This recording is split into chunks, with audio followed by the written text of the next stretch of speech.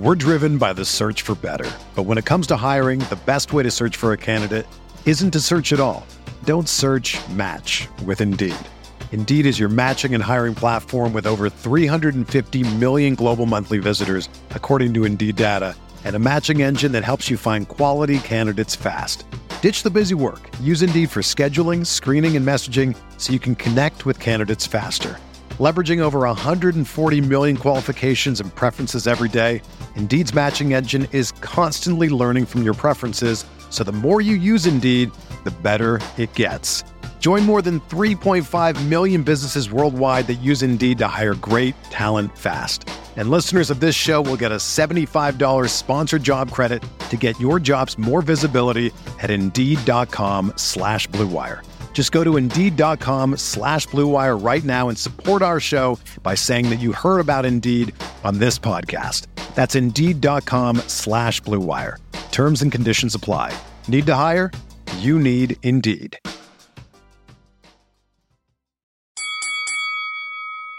We're here.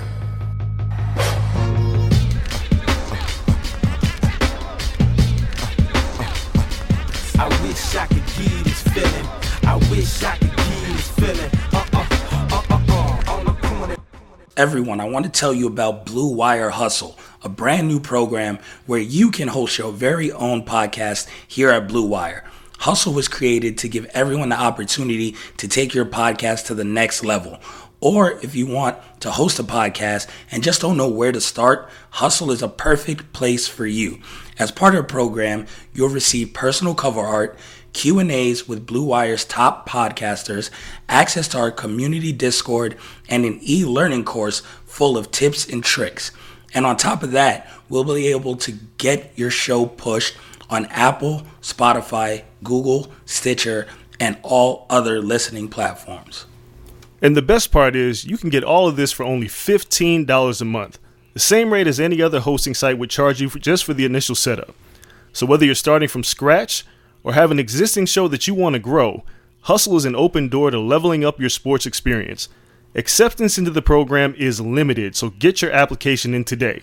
To apply, go to bwhustle.com/join.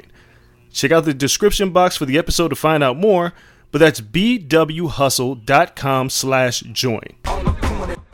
What up, everybody? Welcome to another episode of the Corner Podcast. Kel Dansby here with the old man, Andreas Hale. It has been a week, and I know last week I promised you it's not going to take another week for an episode. I lied because over the weekend, just so happens that Tyson Fury, Deontay Wilder announced that they'd be having a press conference, and that made me a little bit busy at ESPN, as you can imagine. So I had to plan travel last minute, do all these crazy things. So we had to make sure that we pushed the podcast back a couple of days, and that is why we're recording now and giving you this boxing and MMA podcast in the middle of the week so that we can squeeze in that event and talk about the shenanigans that happened to LA. I was there. We'll get to that in a little while. Outside of that, we also have to talk about Shakur Stevenson's latest performance, Teofimo Lopez's fight being postponed until August. We're going to preview the fights for this upcoming weekend, Charlo Inoue and Julio Cesar Chavez Sr. That's right. I did not misspeak. Chavez Sr. is fighting probably for the last time this weekend. And then, of course, we have to talk about UFC 263, Style Bender, all the stuff that went down there, and preview Korean Zombie versus Dan Hidge coming up this weekend. So a packed show of combat sports today. It feels so good to be back, but I want to start off, Dre, by talking about the beauties that are traveling for work. Few things feel better than traveling on the company dime. Okay. You say so. What? You're so used to this. See, this is what happens when you talk to someone who's been doing this for like a decade and a half, 2 decades. So for those who just now get a traveling budget, I used to have to break my back to go to events, save my own dough, go make sure I got there. I stayed in Motel 6s and doing wild stuff. Now I just go, I click the little button. They're like, which hotel would you like to stay in? Just giving me a bunch of options. They're like, oh, don't worry about this. You need Ubers. it's expensed. Here goes your food money, all of this stuff. And I feel giddy like a kid in a candy store. Yeah, I'm old and washed. I've done this too long. You're about to get back on the road soon. So it's going to feel like the first time again. No, it'll never feel like the first time. Were you happy when you first started? When they were first like, yo, here's your travel budget. Yeah, of course. I mean, anytime I got to do trips on the company dime, it felt great originally. Then after a while, you go, when you do a lot of traveling, you get tired, man. Like sometimes you just don't feel like taking a flight, or you get sick of those after the fight, the Sunday morning flights. You get really sick of those real quick. Those are rough. Yeah, those super early morning, like 6 a.m. flights home. Yeah, I don't necessarily like those, but I mean, you know, I've traveled for different companies doing different things, and you know, Life and Times was when I was with Jay-Z site, that was the best because our expenses were absurd. Like we ran up the company dime something serious. That might have been abusive. Hove got it. Yeah, that's what, you know, they just told us. It was like, well, how much you guys need, you know, per diem for food, or, you know, where you're staying at and all this shit. You can expense everything. Like, I guess probably the best, what I call it, the best one. Yeah. NBA All-Star Weekend in Houston. That's when we did the Paul George documentary, Playoff P, before he became Playoff P. I think it was his first All-Star game. Yeah, it was his first All-Star game. And we stayed in Houston for 5 days for All-Star Week. And we didn't stay at the NBA All-Star Hotel. We picked another hotel because it was just way too expensive and it would have put us out of budget. But we spent all our time with Paul George. So we were in the team, the All-Star Hotel. And yeah, that we partied with Paul George. We partied by ourselves. We ran up like $1,000 bar tab. It was ridiculous. Yo, those are the best. Per diem's the best, first off. Like, cool, get per diem. Then if you have like specialty dinner or work dinner, then you'd be like, oh, I got this too. And then you can charge that. It's the fruits of the job. It's so funny because this is like, I didn't really think about it. This is truly your first experience being, you know, all expenses paid, your travel's covered, everything's covered. Like you haven't really had this before. No, like I was just dipping my toe in the water and the Rona snuck up on me. Like the stupid mask gift that you always post. And it crept up on me. It was like, nope, give me that budget.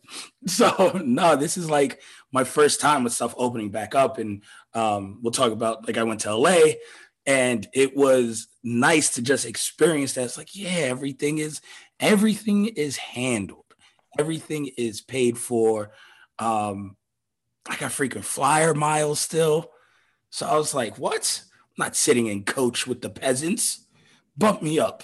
So I have like Comfort Plus. I did not have enough miles to do first class this time. But that'll happen again when I travel more. So I got the upgrade to Comfort Plus. Damn near the same thing, people. You get free drinks. I'm relaxing. I get on the plane early. I don't have to go through the normal Delta line. Like, no, sir, I'm Sky Priority. So I get to do all of that. It was the experience itself of traveling on a company dime. It's just so much fun. I was like, I can see why Dre was doing this for 15 years.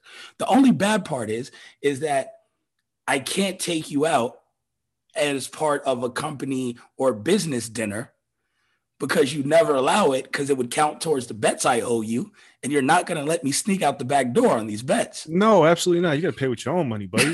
That's not fair. Yeah, that is not fair. I cannot take you out to dinner and have it count on fight weekend. No. But outside of that's a business expense that you can bill to the company. That's a company meeting. Yeah, it's all damn shame. Damn shame with that. So outside of that, though, the perks are great. Now, I go to LA, short notice. I do a quick 24-hour trip. Take the flight out there. I'd stay the night and come back on that early flight like you were talking about before. So before we recorded this podcast, I took the best of naps because that early morning flight just hit different. Like I came home, I was like, oh, the kids are happy to see me. The wife is happy to see me. I was like, yo, we got to like take a nap though. Like everyone wants to be bouncing off walls and we got to go here, we got to do there. It's like, nah, I need a nap first. My body ain't built for that. So took the best of naps. I'm refreshed, feeling good for this pod. And then I'm looking back and you know what? LA as a city, I don't think it's for me. Why? So I went out to dinner last night. My best friend lives in LA, lived in LA for like 5-6 years now. And he was like, yo, he lives right downtown, close to where I was. So I walked from my hotel across from Staples Center, across from the ESPN offices, walked to his crib, like half a mile, easy. And then he was like, yo, my neighborhood's dope. Took me to like a rooftop lounge for a second. Then we went to his crib, then went to this place for dinner. It was cool. It was like a little hipster joint. I don't know, it's called something Toolbar, something. And it's a store in the front. It's a hardware shop or something is the name of it. It looks like a normal hardware store during the day. You can't tell it's a restaurant. It opens its door at night and the entire restaurant's inside. And it's like, oh, look at me. I'm camouflaged. So it's like a hipster joint, I guess you got to know about to know that it's an actual restaurant. So it was cool and all that. But I'm looking around and it's not my bounce in LA. The traffic sucks. But shout out to my Uber drivers who like know all this waist to skirt traffic. So they got me to the airport in like 20 minutes. But the traffic sucks. Like that whole, oh, I'm cool vibe. It's not for me. I don't see the grandeur of Los Angeles. To me, it's on my list of overrated cities. Like when I go to New York, I feel New York. I love being in New York. You lived in New York. That's not different. Fair. Not even when I go home. I lived in the Bronx. Like when I go home to the Bronx, it's like I never left. Like, you know, everybody's still on a block. I see everybody. I'm chilling. That the Bronx is different. I go to the same places I ate since I was 3 years old.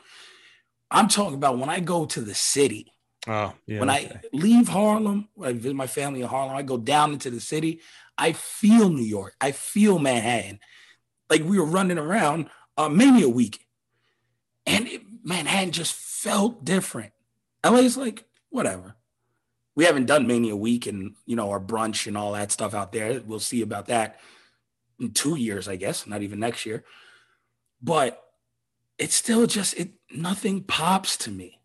It's definitely that. I haven't been to Miami yet, but I'd say LA might be my most overrated city. And then Dallas. Yeah. Dallas was whack. I mean, sorry to all my Texas people. A lot of Texas people listen to this show. Nah, but they'll tell you it's whack too. Yeah. Dallas is whack. Everybody knows Houston is dope. Yes, shout out to Ramon. Yeah. Houston's incredible. Houston. Dallas is whack. Yeah, Dallas is trash. Austin was cool. Dallas was horrible. I mean, Austin is whack too, unless you're going for South by Southwest. Oh, I've never gone any other reason. Yeah, exactly. So it really depends on when you travel. Like, what are you going for? So obviously, like you go to New York. New York is always busy, always congested, always too many fucking people. I mean, I live there, I work there, I travel there a lot. It's different. It's like traveling to Vegas. There's no other place like it. Like everything's really centralized in New York, unless you got to go to shit that's not in New York, which is in a borough, and that's terrible. Or Jersey. Depends on what part of Jersey. Well, there ain't shit to do in Jersey. I mean, what are you doing in Jersey? Anyway. No, I mean, you got to travel for shit. Like we had to travel for WrestleMania. Yeah, I mean, that's MetLife. That doesn't really count. That still feels like New York. Yeah, no one's going deep into Jersey. Well, that's what I'm saying. Deep into Jersey. I drove to Atlantic City for a fight once, and that was a trek. But yeah, no one's going to Newark either. Nah, it just depends on where you're going and why. Like LA, it has its perks. It depends on what you're doing there. And I've been to LA a billion times, and it's like sometimes it's whack, sometimes it's okay. Depends on what you're doing. Like, are you eating? Are you, how much downtime do you have? Because majority of the time when I travel, I'm working and I don't have a whole lot of downtime. I try to find some, but it's almost impossible. Especially when the other thing is, it also depends on who's there when you go, right? So if like you got a cool crew that you travel with, then it's fun. Traveling by yourself, which I do a lot, it depends, right? Yeah. It really depends on like do you want to explore? Do you want to walk around by yourself? Fortunately, I know people in cities, so it's like when I go places, I'll be like, yo, and see if anybody is available, then cool. If not, then I'm in my hotel room playing video games. Sometimes I don't even leave because I don't care. That is something you would do. But I mean, I've been to LA more than enough times now for work and then leisurely activity because my aunt like lives out there, so I take my kids to see my aunt out there all the time, and I'll just randomly pop up. I'll pop up on Marcus Vanderberg, Reverse Rat Pack, and just go chill at his crib. I think I watched the Royal Rumble where AJ Styles debuted at Marcus's crib randomly because I was just in town. So whenever I'm in town, he's like, "Yo, come over, we chill." And that's cool. That's probably my best part of LA, and that's before Marcus moved to the burbs. But when he lived in the city, I would randomly get Jamaican food from this dope spot on La Cienega and then just pop up in Marcus Vanderberg crib and chill there. Like Santa Monica Pier is my spot. Like I love going there and going to the beach. But outside of that, nah, like LA it's so overrated to me. It's just I've had good times in LA. I can't say I've had great times in LA. Like nothing spectacular about my trips to LA. Shit, I have. Those are like my music industry days, MLA parties. Woo, buddy. Oh, I did go to one crazy random party in a factory that was sponsored by like Adidas and someone else in school. Like Q was performing. It was like a pop-up party.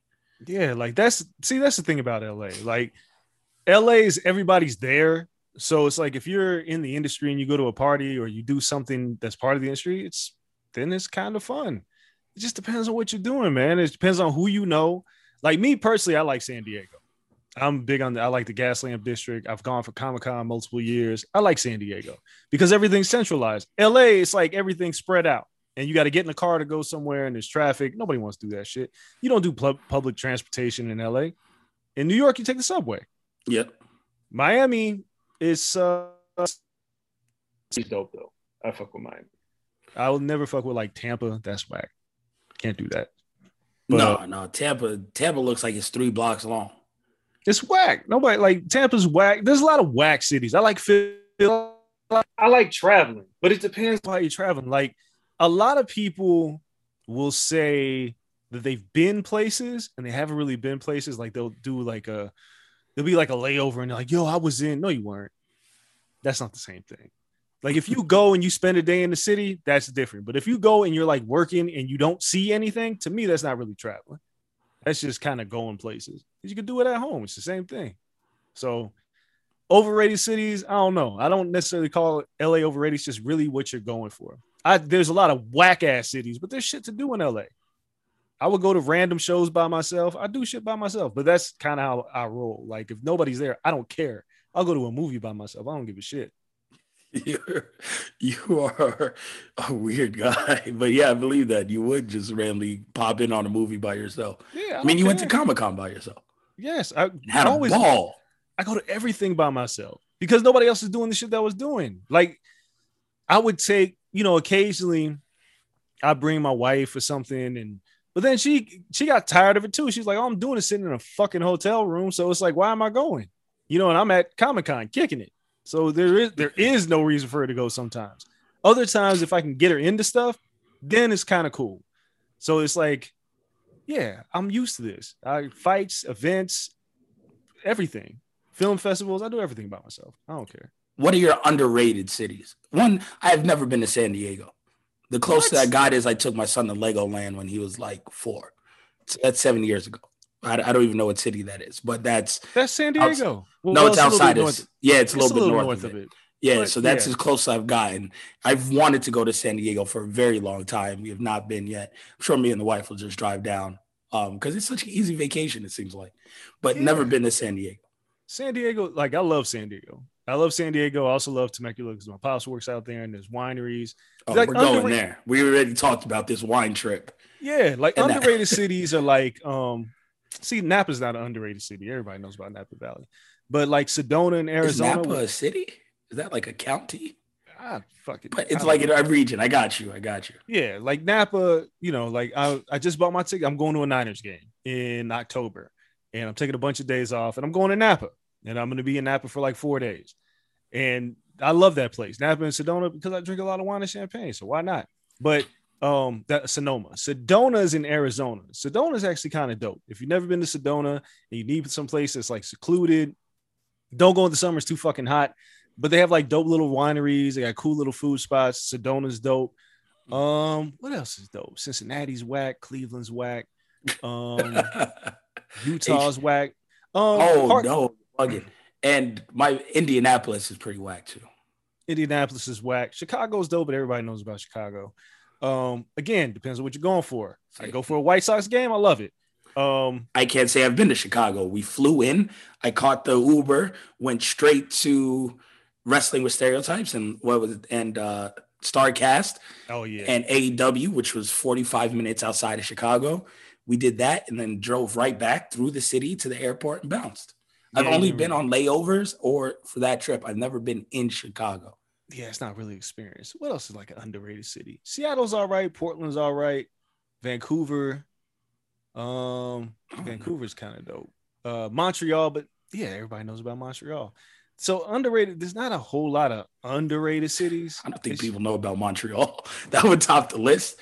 But again, I've never been to Canada, but I mean, I feel like a lot of people talk about Toronto and Vancouver. I don't see many people go to Montreal. Montreal's dope. It's it's a hybrid, a lot of French speakers, so you have to kind of figure out who to talk to, because when you don't know French, you're just kind of like, what? And you don't know what you're doing.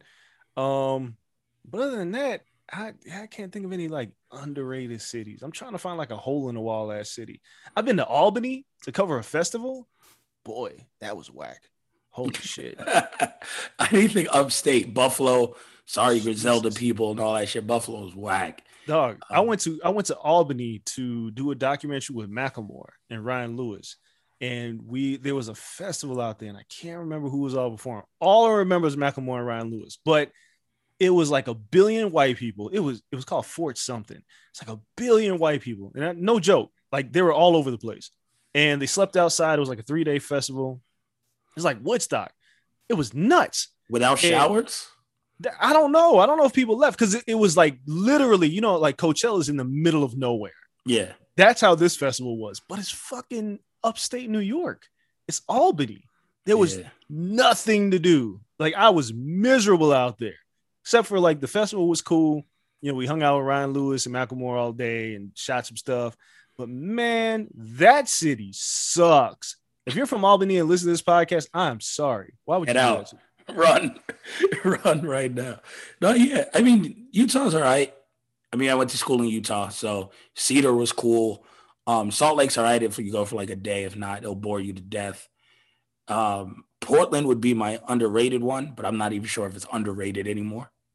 So many people go to Portland, but Portland would be my choice of underrated cities. Like Portland's dope. I haven't been to Seattle. I feel like it's too gloomy and it rains all the time. It rains all the time in Portland. It's not my bounce. Portland was cool. Portland had like some dope shit, and the food scene is incredible in Portland. So like the gastro pubs, that's Portland's the wave. I guess we'll be going to wine country soon. My wife tried wine at your crib at this latest game night. The wines at the back of the bar that you guys had from wine country. She was like, "Ooh, there is a difference in the wine." Try to fucking tell you guys, man. You guys over here drinking box wine, disrespecting your taste buds. Like, drink a real wine. It'll change your life. Yeah, so I think you changed my bank account, I think is what you've done. So we're out of the $5 wine department. Please stop. And then now we got to bump up our wine selection now that my wife knows the difference. I blame you and your crib and your wife, who had endless bottles of wine just coming out that night. It was like, oh, that one's done? Just pulling them from out of nowhere. Just 8 hands of wine. I got like my pops, since I haven't been back to Temecula since COVID started. Funny thing, I haven't traveled. What are we in now? What is this, June? June. Yeah, so since last February. This is the longest I've ever gone without traveling since... I want to go all the way back to like 2005. Wow. Yeah.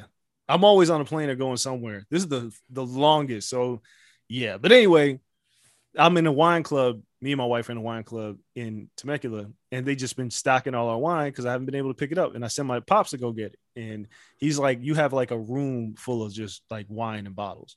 There's got to be like 40 bottles I have to go pick up, which is absurd.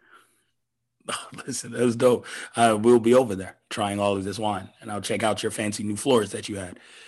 Talking about that, though, one thing I have noticed is there's a definite difference traveling with your wife and then traveling alone. Oh, yeah. And traveling alone, like you said, if there ain't shit to do, or if like I don't know someone that I haven't seen in forever, like I'm perfectly fine just being in a hotel room, playing video games, chilling, watching movies, never going anywhere except the event. But traveling while married is so much better. So what's like the dopest spot you and your wife have hit up outside of wine country? I mean, it was Houston All-Star Game. I hired her and paid her to go with me, just to keep my books and get all my releases signed. But that was All-Star Weekend. Good. She's very organized. Yeah, I'm a wreck. I can't do any of this shit. But yeah, like that was Houston. But I mean, traveling, see, there's two different things. Like, again, if you're traveling just to be traveling, or are you traveling for work and then bringing your wife along? Yeah, not vacation. We ain't like going to like Mexico, like me and the wife go to Mexico. We go, no, like where you're just traveling with your wife, not a planned itinerary vacation. Like me and my wife's third date was to the NBA finals in San Fran when I was covering the finals. She came she chilled in the hotel room. Like you just said, I covered the finals. We came back, we were eating like a late dinner after one of finals games. It was like 10:30. The screen was on. Someone's like, yo, I just saw you on the TV. And it was me asking LeBron a question on ESPN, like random dope shit like that, like what happened. And then we went to the finals the next 2 years as well. The entire time Cleveland was playing Golden State, I covered the finals. So like San Fran was our yearly trip. It wasn't a vacation. I was always going for work, but we always went together after that. So San Fran is like one of those cities where we're like, yo, dope, cool.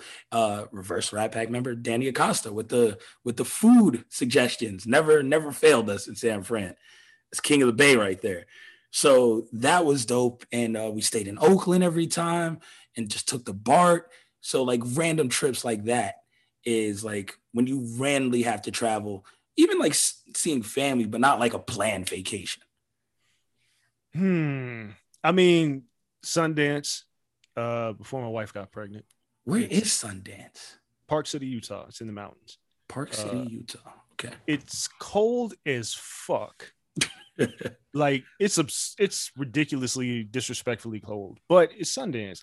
And I took my wife, and the cool thing was because I get my press pass and I get to see however many movies I want. But she could buy her tickets to see movies with me, right? So we met she went with me a few interviews, like met John Boyega, met Rotimi. This is like the first Sundance we went to. We went to a private Run the Jewels party that was fucking nuts. It's like when Sundance hits Park City, that entire city changes because it's nothing but, filmmakers and musicians and all kinds of wild shit. Like Keith Stansfield, like he wanted me to come to he's a rapper. And he was like, I want to, why don't you come to my rap show? And I was like, I don't know about this. I'm going to Run the Jewels. He might be dope though. Yeah. Anyway, okay. But like that's a dope place to go. But again, it's surrounding an event, right? So Sundance was dope. My wife's never been to Comic-Con. Like for the most part, my wife will travel with me if I can get her into some shit. Otherwise, she'll just stay home because at a certain point, see, you're still new to this. When at a certain point, your wife's going to be like, I'm tired of sitting in a fucking hotel room, unless she's adventurous, right? My wife is not. My wife will not leave the hotel room. She's paranoid of everything. She will stay in that hotel room. If I go with her, like I went to a conference in Chicago, I'll just leave and I'll just come back because I do shit by myself. But her, and now we got a kid, so it's completely different now. But yeah, like traveling for work, like she used to go with me to UFC fights. That's Montreal was a UFC fight. I used to get her tickets. Then after like the 5th fight, she was like, I don't want to do this shit anymore. She was like, I'm cool. Got it out to her. Yeah, she was like, I've done this. She's rap. Music festivals. Oh, can't take my wife to any of those. She hates them. And that becomes a point where you go, why do I take you anywhere? Because it just will make you miserable, right? Because now you have to pay attention to your significant other and their needs. I'm hungry or my feet hurt, and you got work to do. Can't do it. I took her to Rock the Bells and I think paid dues. And after that, she was like, Rock the Bells is a trek though. It is. And like the one year that I took her, we had a booth. The Wellverse had a booth and we were doing media shit. So I was running crazy. I was like a dead man out there because it was hot as fuck too. And she was like, and they're like 9-hour days. Yep. And she don't know but like half of these rappers. So she's like, who the fuck is this? I want to go home. Right. She's looking for food. Like, not fun. Not fun for her at all. So again, it just depends on what you do. If there's some downtime, then cool, she'll go. If there's not, if I'm ripping and running, she won't go. She has zero interest. She's been around long enough to know, it's not for me. Yeah, she hates that. Like, I just stopped inviting her. Like, when I had the chance to invite her, I was just like, you don't want to go. I'll tell her. And she was like, I don't want to go to that shit. I'm like, cool. I can see that. Like, nah, I'm not. Hell no. Go outside and be freezing cold or burning hot for 10 hours a day? Nah. Yeah, she ain't doing that shit. Nah, not for me. Well, now you're old and you don't do that shit either. No. Like music festivals, this day and night festival I'll be at, because it seems like everybody's on that. I will be But even there. then. When that credential app open up? I don't know. I'm on it. You find that credential app, you send it to me. Yeah. I'll find a credential app, but it's like everybody's performing. And I'm looking at the list and I'm like, oh, it's like everybody I know is on this shit. So I'm going. But then again, I'm going and I'm not going to be in the crowd. I'll be somewhere else. I can't do that shit. I can't. Like, call me bougie, call me whatever you want. Large crowds of people, can't do it. Can't do it. People jumping on top of me, can't do it. I try, can't do it. You are bougie. At best, we watched J. Cole from like the back of the crowd I can't. Or 2 years ago. What am I doing? What do I need to see him for? I know it sounds weird, right? But it seriously, sounds very weird. Like, I don't even know how to answer that. Like, that's the point of the concert or the performance. I guess what I'm saying is, like, I've done, God, this sounds like a flex. I've done so many of these shows where I've, either done a documentary or filmed the artist or interviewed the artist, where I've been backstage or on the stage or on the side of the stage. So I've seen them, J. Cole, all these, I've seen them a million times. So when they do a festival and I'm with like friends, and they're like, yeah, let's go in the middle. And I'm like, no, I've seen this already. I know what the songs he's going to perform, and I'll see his ass on the screen.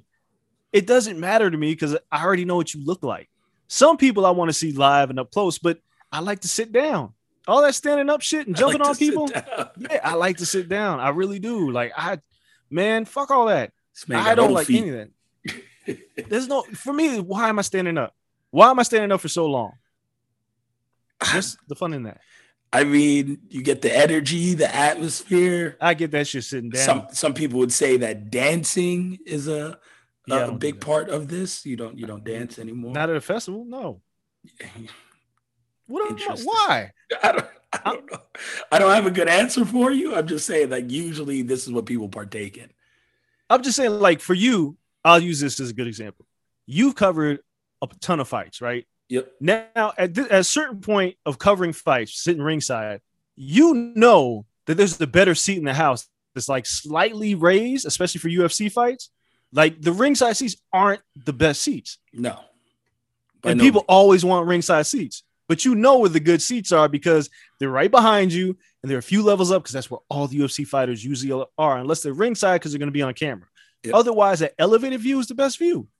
So at a certain point, the grandeur of, I'm in the front row or all that shit is like, no, fuck that. I want to be comfortable. And you've seen enough of these. They're not special anymore. Fair. So when I go to a festival, I'm bougie now. Like, if I go to a boxing match and I'm like in press row, I cringe a bit. I'm just like, fuck, I'm just in press row. Like, I'm so used to being on the apron. It's like, I should be closer. So yeah, I'm super bougie now. So that's true. Yeah. So it's like, and even then, like, see, you enjoy all that ripping and running and like. Oh, I do. I still got fresh feet. I don't like all that shit. I haven't done a million festivals yet. I don't like any of that. Like all that, dog. No. Like when I at the zone, like running around the different locker rooms, I'm like, no, I don't want to do this shit. Like press row, as long as it ain't too crowded, it's cool with me.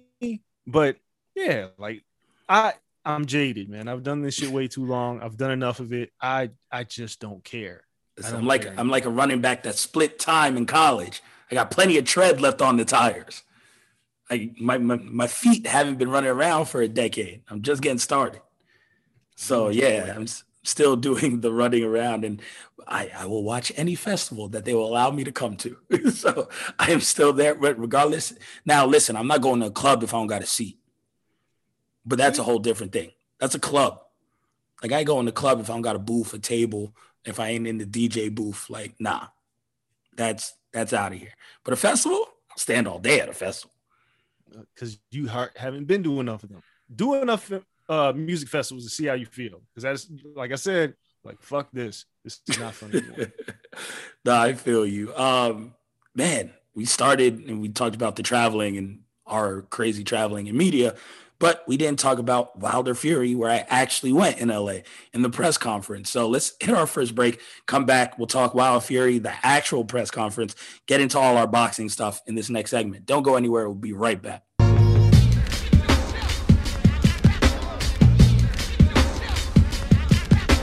Hey everyone, it's Lindsay Rhodes, and I've got a new podcast, the NFL Roadshow. Fun and kind of nerdy conversation about the NFL every Monday, Wednesday, and Friday. I've got some amazing guests that are joining me. I'll be breaking the huddle with the top stories, previewing games. We'll get you set for the weekend fantasy with our Fantasy Friday episodes, and we'll answer some of your questions as well. So subscribe to the NFL Roadshow on Apple Podcasts, Spotify, or wherever you get your podcasts.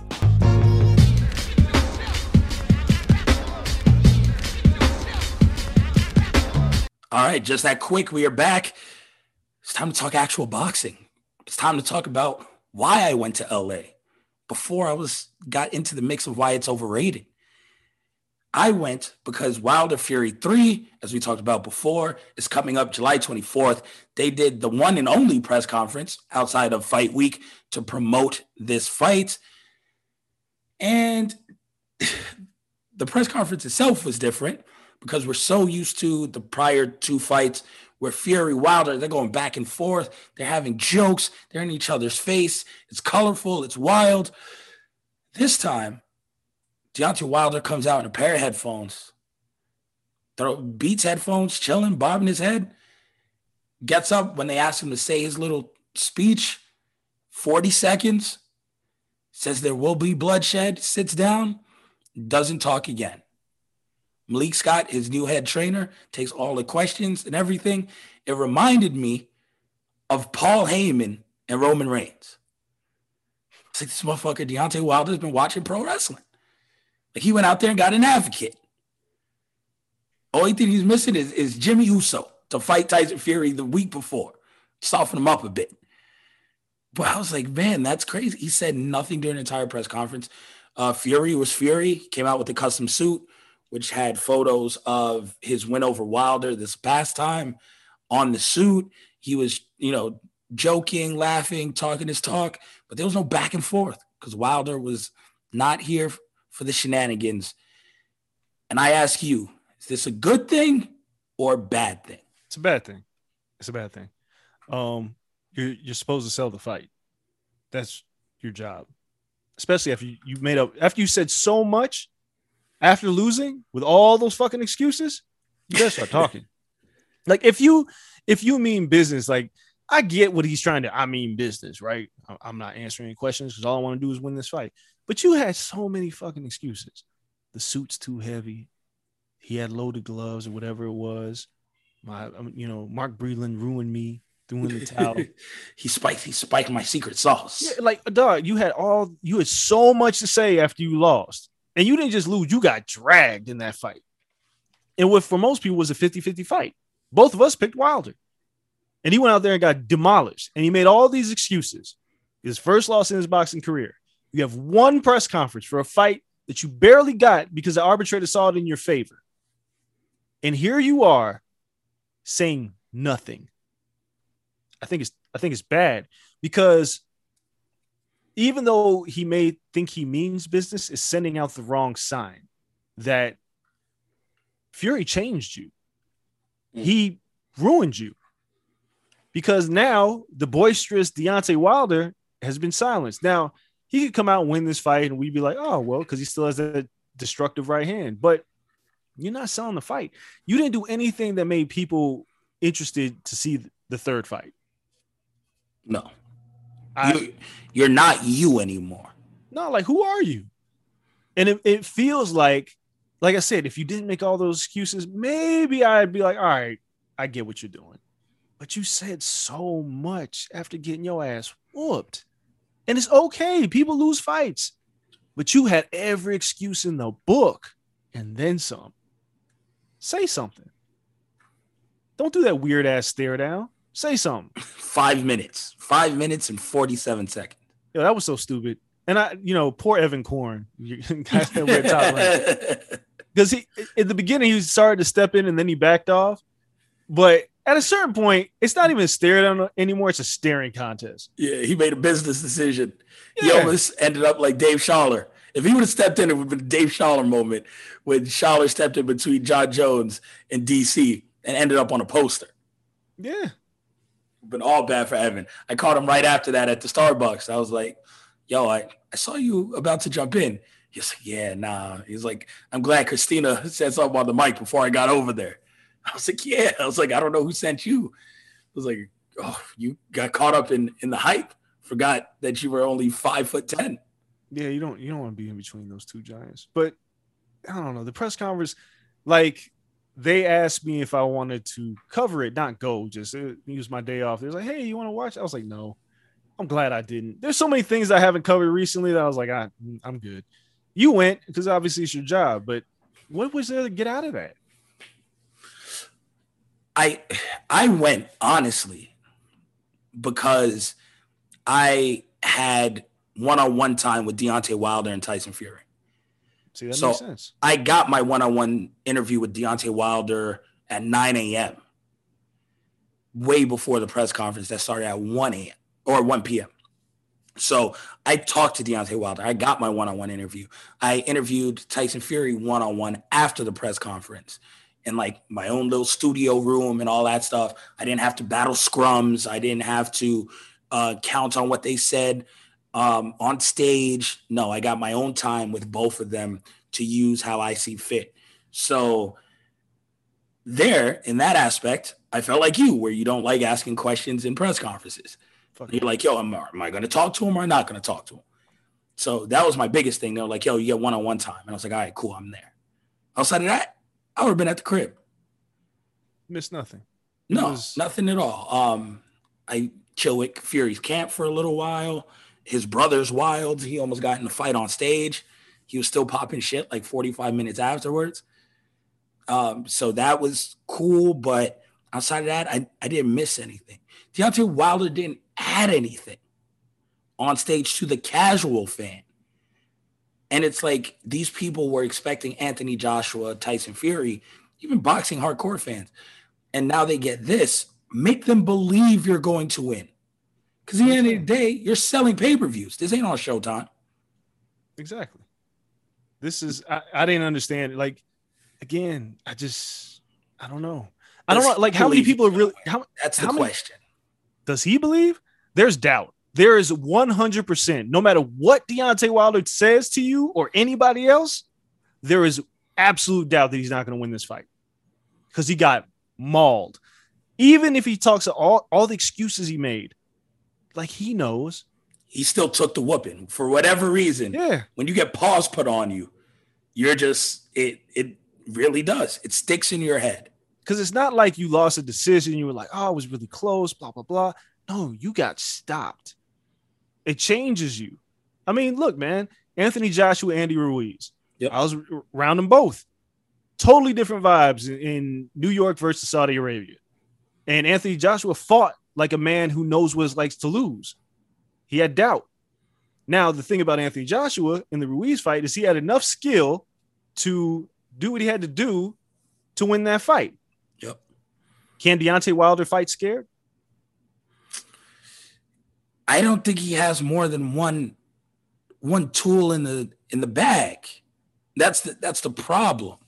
Now Malik Scott says, oh, he's doing everything I want him to do in training camp, and he's learning how to go to the body and put combinations together. I haven't seen them work any defense. He's teaching them new offensive skills. I haven't seen one defensive training video that they've put out at all, which is still problematic. You got to teach him how to get his head off of the line. You got to teach him how to maneuver the ring when he has to be defensive, fight off his back foot. Can you teach all of that in 4 months? Because while he was making those excuses, while he was talking, Malik Scott wasn't his trainer. Malik Scott just became his trainer. Yeah. And I don't know shit about Malik Scott outside of his fighting career and him being a part-time nudist.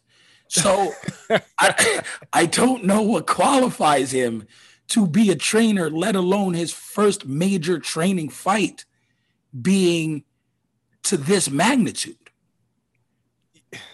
So maybe Deontay looked at Tyson Fury going to Sugar Hill. Maybe that was it. I don't know. Like, I don't know. Teaching an old dog new tricks, right? Deontay's he's not a spring chicken. And it's not like Ryan Garcia going with Chepo. It's none of that. It's like you are trying to do a scenery change to inspire you, because nothing that you're going to do in your career now is going to make that much of a difference with a trainer who's inexperienced. Now, it'd be different maybe if you went to like a Freddie Roach or a Joel Diaz. Like, yep, maybe they could connect with you and show you a few things. And Davidson. Yeah, like there are trainers who specialize in certain things with fighters, but certain fighters, they are what they are, no matter what trainer they go to. Because as soon as they deploy what they think is going to work from the new trainer and they get hit in the mouth, they go back to muscle memory and they do exactly what they did before. Some guys can figure it out and stick with it, but that's why I say, like, fighters like Andre Ward, Floyd Mayweather, the ability to adjust without somebody telling you is what separates good from great. And not all fighters can do it. And when you're Deontay Wilder and you've relied on one weapon your entire career, yeah, you got a nice little jab. But when you face adversity against somebody, a giant like Tyson Fury, and that one weapon doesn't hit, because we've seen it, Luis Ortiz, we've seen him be down in fights and have to land that big shot. But what if you can't? Yep. This past fight, he didn't even get a chance to see. Nah, he got his ass whooped. Yeah, so it comes out now. It's like, okay, you got to last a few rounds and then still try to land that punch. Like, it's a lot to think about now. Before, all you had to think about was no one's really firing back at me. No one brought the fight to Wilder. No. Everyone's just trying to avoid getting hit with this nuclear bomb. Yeah, it's a great bomb. Yeah, and I got to pick my spots, and that's all I got to worry about all fight is how to land this one bomb, and I'm fine. Okay, but now what happens when you have to worry about defense because they're punching you in the face? You have to figure out how to not take damage. You have to figure out how to fight in close quarters because that bomb is great, but that bomb comes from a long way away. How do you fight now when someone's in your chest? Or how about, let's just be totally honest. When Deontay saw Tyson Fury get up, it changed him. He can say whatever he wants. Yeah, because he saw someone take his best shot. Yeah. Yeah, that's what I'm saying. Like when an opponent takes your best shot, everybody's had this dream, right? I've had it a million times. When you get in a fight and you're just hitting somebody and it doesn't do anything to them, and how demoralizing that shit is. Imagine being in a real fight. I've had that happen in real life. I've fought someone who could take an asshole. And you're like unfazed. And you're like, what am I doing? Like, I thought I had the atomic bomb. Turns out you got a pea shooter. Like, it changed Deontay. It made him think differently. And now he's going to go into this third fight. I don't know what he's going to do different. So it's like the dad off of Invincible. Yeah. Yeah. I just don't know what Deontay is going to do any different. He's got another month. It's not that far away. This fight is around the corner. Yep. So, and he looked small. Well, he's always been relatively small. Yeah, he has. He looked, he looked 190 soaking wet. He is Kevin Durant skinny right now. Well, that ain't gonna help him. The guy, when he sat down, because again, we've covered a lot of his fights. He sat down, I was like, damn, he's small. Like, he is thin right now. And my first question to him was, do you feel like you have to change your physique or how you train or anything heading into this fight? Because the size made such a difference last time. And of course, he said, no, he changed nothing. And I was thinking, yeah, it's probably not the way to go. And on the other end, Tyson Fury's like, I'm coming in at 300 pounds. See, if Tyson Fury loses, this is my opinion. A lot of people can disagree. It's more about Tyson Fury than it is Deontay Wilder. If Tyson Fury's on his game, I don't know who's beating him. But if for some reason he comes in a little bit overconfident, yeah, he'll be in trouble. So I think the guy's so much about boxing that someone's going to have to beat him. He's not going to beat himself. That first fight where he got hit, he was off the street, after the addiction, after everything. And that was 40% of what Tyson Fury could be. The physique, the conditioning, everything he had to beat Klitschko when Klitschko was unbeatable was like 60% of Tyson Fury. Wilder saw like the 100% version. If this is Dragon Ball Z, like he saw the final form. Yeah. And he mowed through Wilder. Now I don't think he's on that level currently. Just being honest, like seeing Fury this week and everything, I think he's like 90% Fury right now, 85. But at 40, he pushed a draw. And that's the scariest thing for Wilder. This guy came off the street, boom, pushed me to a draw, and I needed 2 knockdowns to get that draw. It wasn't a 6-6 fight. It was 8-4, and my knockdowns helped. And then, okay, the next time I saw him, just mowed through me. So he's just going to keep getting more fit, more disciplined. Like, that's crazy. He's going to have to beat Tyson Fury. He's going to have to find a way to strategically land that punch. Fury's not going to beat himself.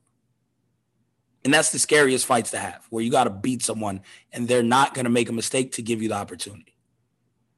Yeah, I don't know, man. I'm picking Tyson Fury to win this, but the equalizer is the equalizer. He could. I think it goes the distance this time, though. I'll take Fury, but I think it goes the distance. I think he just finds a way to not get hit by the bomb and then do enough to clearly outclass Deontay Wilder. Oof, that's demoralizing. Yeah. I don't think he's going to lean and bully him this time.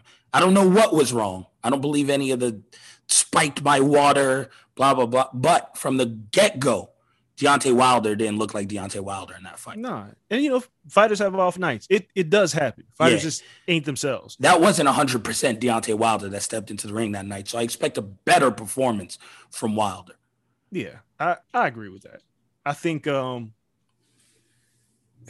it's just, God, I just don't know what he can do different. I didn't like the press conference. I watched and I was like, I don't like this. Yeah, it didn't give me any confidence for him. The other thing that came out right before the press conference, like 5 minutes before presser started, Teofimo Lopez scheduled to defend his titles this weekend on Triller from Miami against George Kambosos. That has been postponed the entire card until August 14th because Teofimo Lopez tested positive for the Rona with symptoms. So, he's made it very public. He battles with asthma. So it's a scary thing for him. Hopefully he's able to come out of the other side without long-lasting effects. We've seen how this has affected people in the UFC after they've had a Garbrandt. Kamaev still isn't back. So hopefully his symptoms aren't severe and he can be 100% by the time August rolls around. But it's going to take something out of him for that fight. So now it's a real scary proposition. Not that Kambosos is on his level at all, but it may not be 100% of Teofimo Lopez that we're going to see. Yeah, COVID ain't gone, people. The shit is still around. For those of you running around maskless and not vaccinated and none of that shit, it's still here.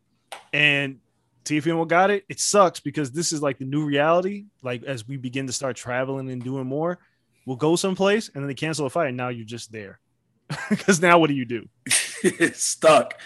Listen, you join Miami. You rent a Lambo. No, don't start. But Yeah, it sucks. It's interesting that they already rebooked the date and they're not sure how long these effects could be lingering with Teofimo. They booked the 14th.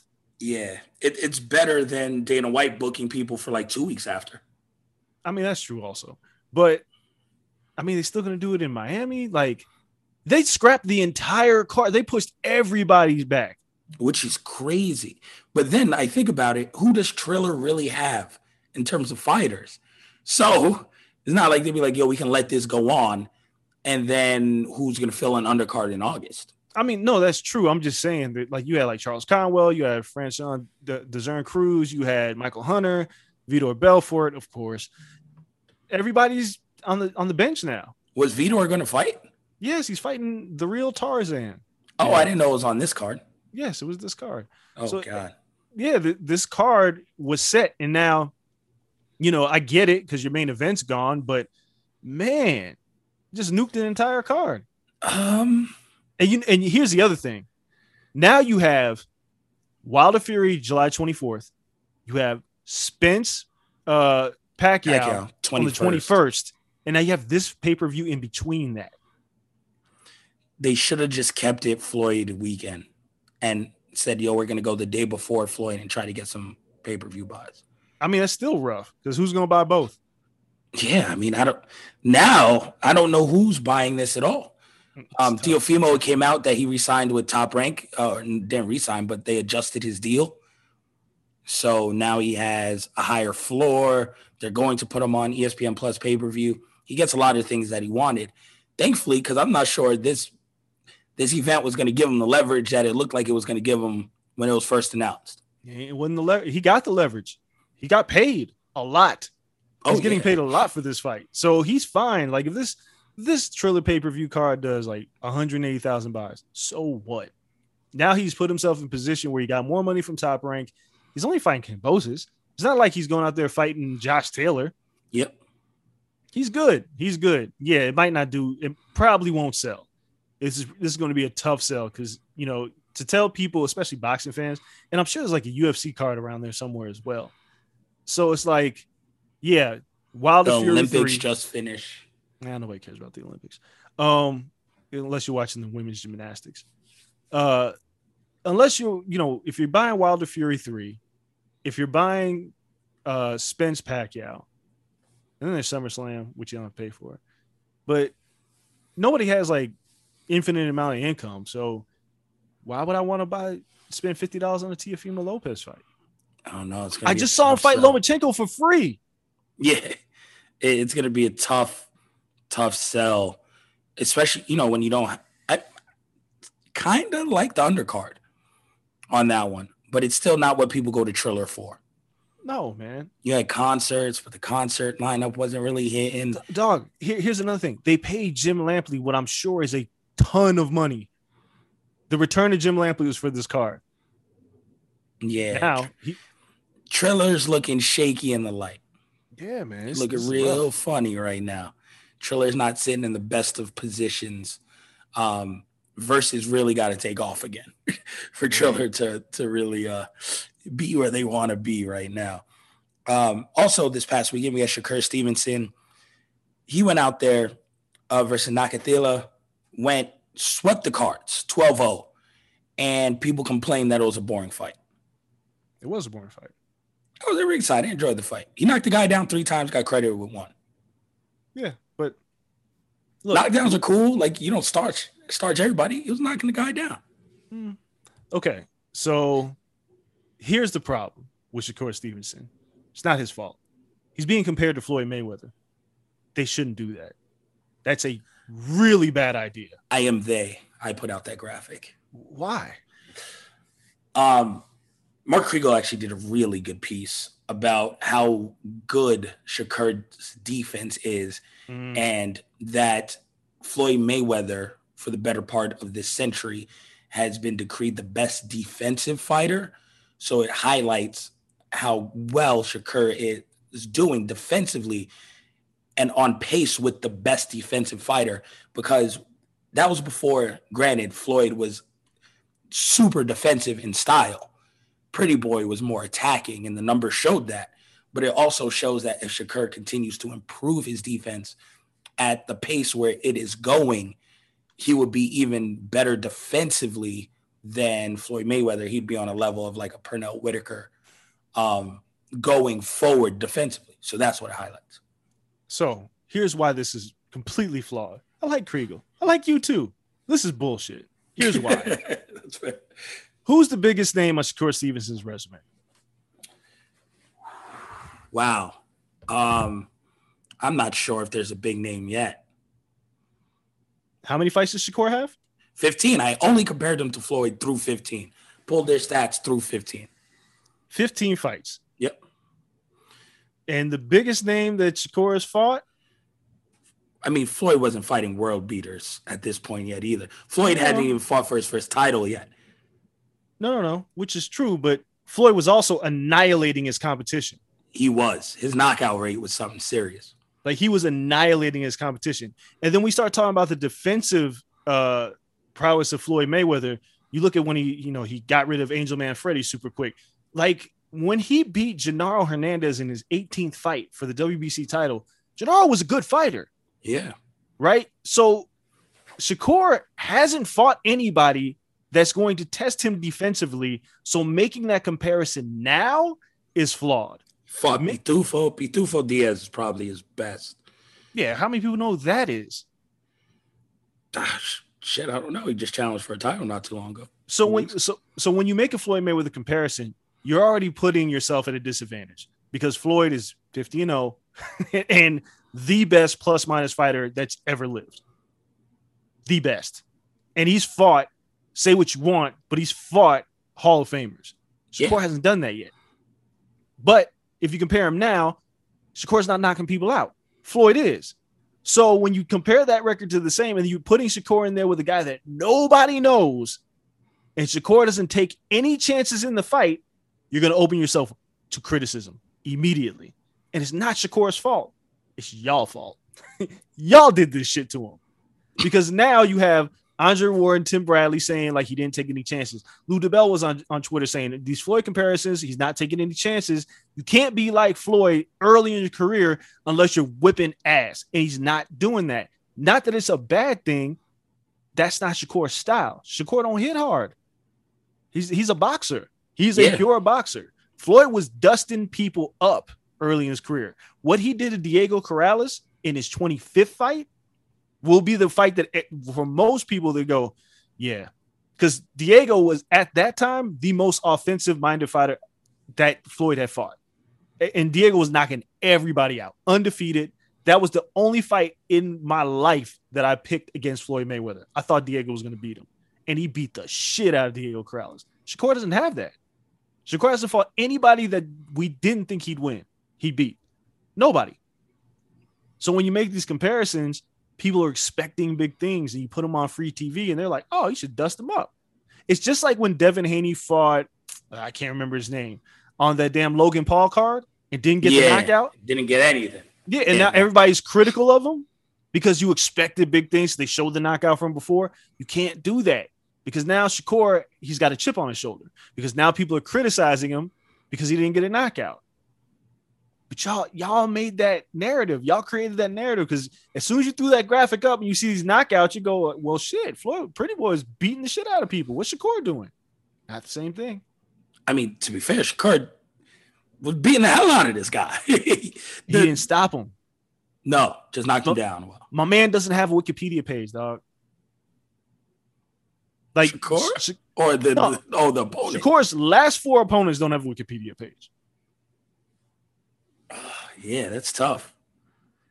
I mean, one of those were a title fight. That's what I'm saying.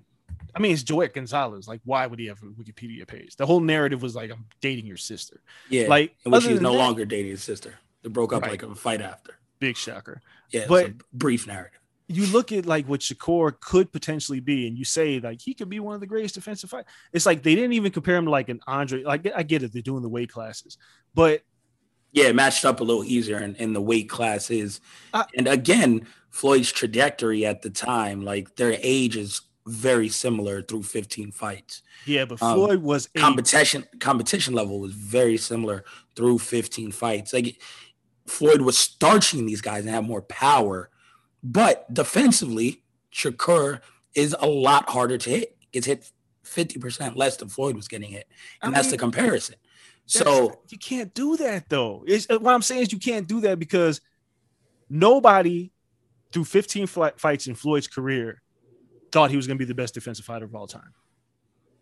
Nobody. They thought he had the chance of being one of the best fighters of all time. Fighters. No one knew what he would be. Yeah, but fighter, that's completely different. When you say fighter, but nobody was like, he's going to be the next Pernell Whitaker. Because as soon as you do that, you put these expectations on Floyd. And if he doesn't live up to them defensively, what are you going to do? He was just expected to be the great fighter because let's be honest, Floyd in that Olympics should have won the gold medal. He got robbed.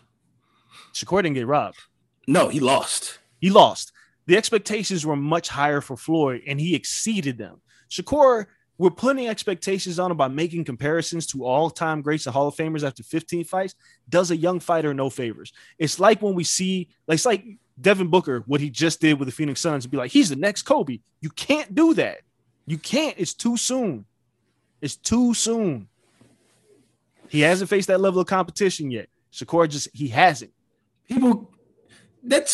I understand where you're coming from, but people put up the Luka LeBron through age 21 graphics all the time.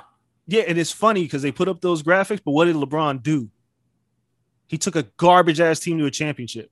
Yeah, they compare Luka to him all the time, and they shouldn't do it because Luka ain't LeBron.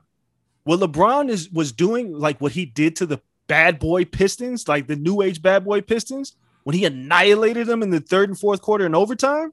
Luka ain't doing that shit. Luka's a great player, but come on, man. LeBron took a bum-ass Cavs team to the championship. Bum-ass Cavs team. Eric Snow's your next best player? Yeah, that was bad. It's hard when you start making these comparisons. Varejao. Yeah, it's like you make these comparisons. You're doing the athlete no favors. The difference is in team basketball, there's other people involved. In boxing, it's just you. It's just Shakur.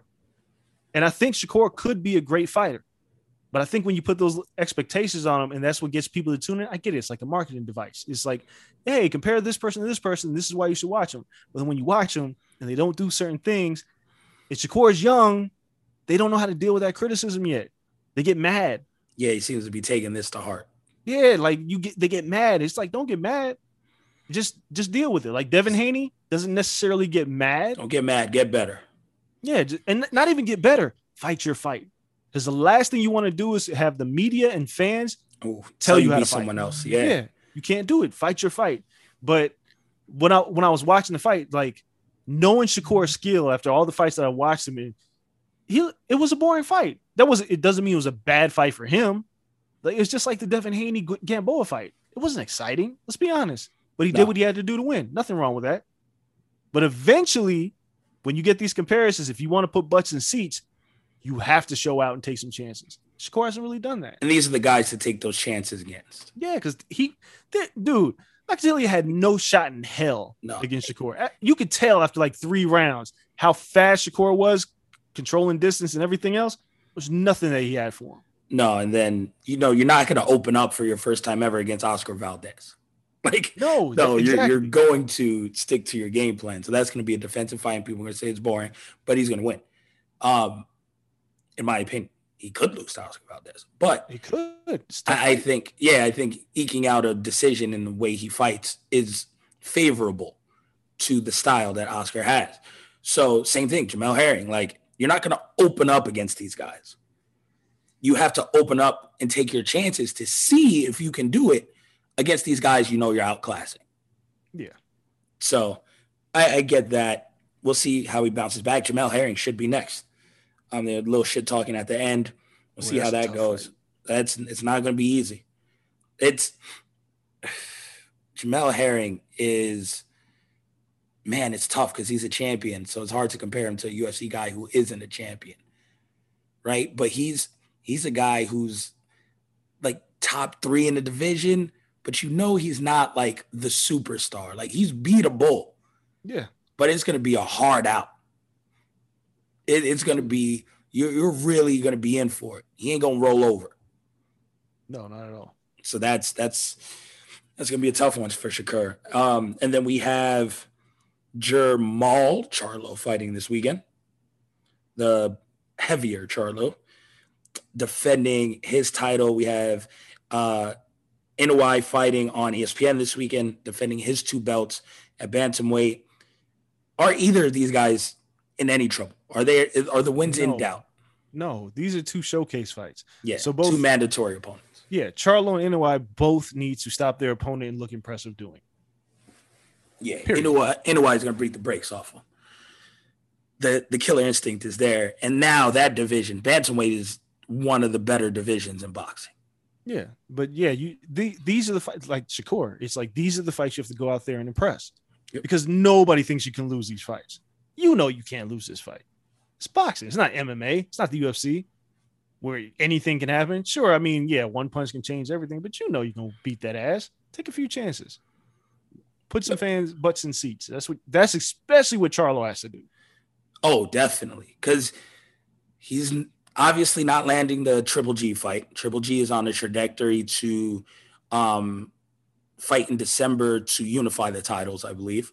Yep. So then who's the other champion at 160? Andrade? Yeah, Demetrius Andrade. Yeah, well, listen, whatever. No one wants to fight Boo Boo. No one wants to fight Boo Boo because Boo Boo ain't putting no ass this season. I like Boo Boo a lot. He's another fighter. He went the distance with Luke Keeler. What? yeah. I mean, honestly, Boo Boo versus Charlo makes all the sense in the world. It does. It needs to happen. It does. And then the winner gets Triple G. Make it a de facto little tournament. Yeah. I mean, this is what needs to happen, but Demetrius Andrade is just one of those guys, like, he's skilled, he's talented, but if you're not putting people away, at a certain point, fans just don't care. You got to stop some people. You have to. Yeah, and Charlo just has to dare to be great at this point. Go get those belts. Fuck it. You got to try something. You can't just sit back and hope Triple G takes your fight or hope Canelo's going to take the bait. Like, you still got to move up and fight. Like, go out there and get these belts. Force these people's hands. Yo, on another note, I'm so sick of people saying that, like, Canelo ducks black fighters. It's like the most absurd narrative I've ever seen. He's fought like 3 or 4 black champions. Well, they keep bringing up Charlo. They bring up Charlo. I'm like, why would Canelo fight Charlo right now? What is there that Charlo has that Canelo will want? If you guys have noticed, Canelo fights for titles. Yeah. He ain't fighting. He's not going to 160. He beat the hell out of Danny Jacobs not too long ago. Yeah, that's what I'm saying. I don't understand. That's like, when people say this. Yeah, but people say these things, and I'm like, wait a minute.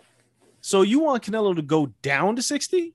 Or they say he ducked him when, Charlo was his mandatory. That didn't happen. Charlo was never his mandatory. No. And the WBC franchise Canelo. And then you have promoters. You got all this other shit. Yeah, Charlo just has to look impressive to the point where Canelo was like, oh, it makes sense to fight you. Because right now there's no reason. There's just no reason for Canelo to step out and be like, yeah, I'm going to fight a guy. You know what would get his attention? Becoming the undisputed champion at 160. And if Canelo's undisputed at 168 and he goes, you know what? I like that challenge. Possibly, but he's not fighting for 60-pound titles. No, he'd be putting his 168-pound titles on the line. But it's something you could sell. It's a challenge to him now. Yeah, potentially. Yeah. I mean, he wants to unify, but undisputed versus undisputed, that's something that boosts his legacy, and he's all about legacy. Yeah. That, again, it's something that he will want to do after he unifies the titles. Once he becomes undisputed, then sure. Because then it's a matter of defending against your mandatories. That's it. And I'm sure, like the WBC with their new slavery belt, I'm sure that they would. Jesus, but I'm sure that if Charlo became undisputed, they would. If he moved up in rank, they would immediately rate him number 1 and make him Canelo's mandatory. So yeah, that makes sense. But right now, makes 0 sense. 0. And then the other fight, last boxing match of the weekend. Julio Cesar Chavez Sr. versus Hector Camacho Jr. It looks like Chavez Sr.'s final fight. We're not treating this seriously. But will it be a better fight and more entertaining than his son in the co-main, Chavez Jr. versus Anderson the Spider Silva? That's a good question. Which one is more entertaining? Because the last time they fought on the same card, Chavez Sr. completely outdid Chavez Jr. I mean, it's 100% Chavez Sr. is the more entertaining fighter, but Anderson Silva makes this whole thing with Chavez Jr. interesting. Like I may watch this freak show because that's what it is. I'm gonna watch it too. I have no idea what Anderson Silva looks like without using his feet. I don't have a clue. I think he knows how to control space, but I don't. His stance was so wide. I don't know how this transitions to boxing. And I don't know because Chavez Jr. is a bum. So it's like he's a real fighter, but he's terrible. He's terrible. And he's That's what gotten worse. It's amazing, right? Like he wasn't a bum always. He was never really that good. He was never that good. He rode his dad's coattails for a while. Yeah, he wasn't a bum though. No, he wasn't a bum, but he was. Now he's a bum. Yeah, now he's terrible. Now he stinks. He quits. Yeah, mid-fight. I think he quit in the last fight. Yeah, he's a quitter. Oh, my nose is broken. Oh, this, all that. He's a quitter. And nobody likes quitters. So when he's fighting Anderson Silva, let's just say Anderson frustrates him. Does he quit? You know Anderson's going to do Anderson things. Anderson should get knocked out. Anderson should get knocked out. Yeah, but out of all these crossover weirdo fights, I give Anderson the best shot of actually knocking out a boxer. Yeah, I do too. So if he just drops Chavez Jr. once, that's probably all it takes. Yeah, but at the end of the day, when you said which fight's probably going to be more entertaining overall, probably Chavez Sr. and Camacho Jr. Yeah, because Chavez Sr. is going to fight. There's going to be no defense. No, and he's going to charge and he's going to throw a billion punches. He's going to, well, not a billion. He's old, but he's going to do what he has to do to entertain. It's an exhibition, whatever. He'll have more punch output than Shakur did. Yeah, that too. He'll throw 30 punches around. It's a crazy old man. No one's told him that he's old. No, he doesn't care. He's going in that shit fighting like he's 22 still. And you know he's trying to upstage his son. Like, Oh, don't get it hands confused. He's going to watch his son fight and be like, all right, son, let me show you to do this shit again. I Yep. can imagine what he says to his son at home. Yo, the end of the Canelo fight says it all. He just head in hands, just shaking his head like, damn, this is my offspring? This is what I brought into the world? He's like, I failed you, Mexico.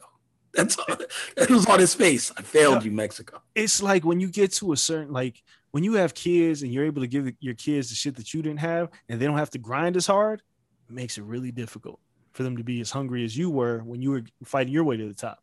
So Chavez Jr. was born essentially with a silver spoon in his mouth. So he don't really got to train. He doesn't have to fight for his next meal. So it's completely different for him. So yeah, that's why he sucks. Yeah, it really is. Let's take our last break. When we come back, we're going to recap UFC 263 and preview quickly the UFC card coming up this weekend. Don't go anywhere. MMA is up next.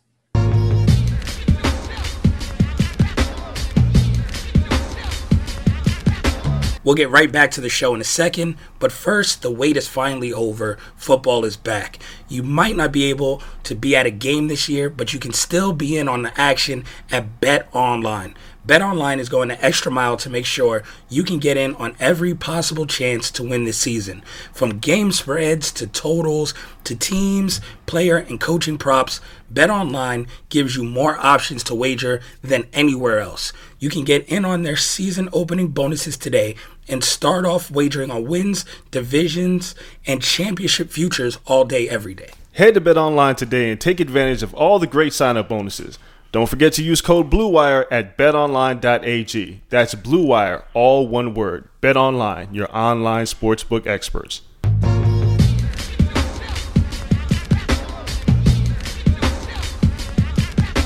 All right, time for the home stretch. MMA is what we're talking to close out the show. Had a UFC pay-per-view, a good one. You know, all things considered, I was covering the fights, but I was able to go back and watch it. So I was like, all right, dope. I didn't think I would really have time to sit down and dig into the card. But it seems like this lasted forever. But that's what happens when you have a 5-round fight for no reason in the middle of your main card. Yeah, you have a bunch of decisions. Ton of decisions. But the fights themselves did seem pretty cool. Lauren Murphy beat Joanne Calderwood. That's something I think we both got wrong. No, you picked Lauren Murphy. No, I picked Lauren Murphy. Yeah. You picked Calderwood. But Calderwood won that fight. Like, if anybody watches it, she looked like she won the first and the third, and Lauren Murphy won the second. But I saw you gave her the first and the third. A lot of people gave her the first and the third. Yeah, but Bullet's going to crush her. It doesn't matter. It's a one-way ticket to hell. That's what you're fighting for. Yep. But main card, light heavyweight, Paul Craig versus Jamal Hill. Jesus Christ. I thought Hill was going to keep rolling. Listen, he ended up the one place you don't want to end up. That's on the ground. And his arm, how he fought after getting locked up. His arm is in there. You see it hyperextend.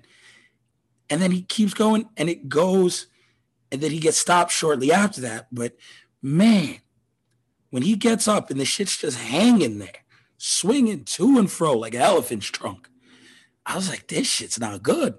Medic, somebody. Nobody came in. He actually did the hand raise at the end of the fight.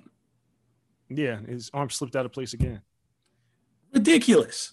Like, somebody got to notice this. Anybody. But you know the crazy thing is, he didn't break his arm. It's just dislocated, right? Yeah. They said it, and he was fine. He had full range of motion after the fight. Well, after the press conference. That's crazy. Oh, that still hurts like a mofo, though. Of course it does. God. Yeah, it looked horrible. So he loses first loss. Paul Craig looked good. And it's a new blood in light heavyweight division, just not who we thought it was going to be. But still, it's a good opener for the card because that arm went viral, and it was cringy. Oh, yeah, that was bad. And then, second fight, Bilal Muhammad versus Damian Maia. Bye-bye, Damian Maia. So Maia loses a decision to Bilal Muhammad. We talked about Bilal, and, unfortunately, the eye poke didn't get to follow through with Leon Edwards in that fight. But now comes back, continues on his winning ways. And Damian Maia, he don't got it anymore. Nah, man. He's a submission specialist, but if your striking ain't there and you're a little bit older and it's like, what is he, 43?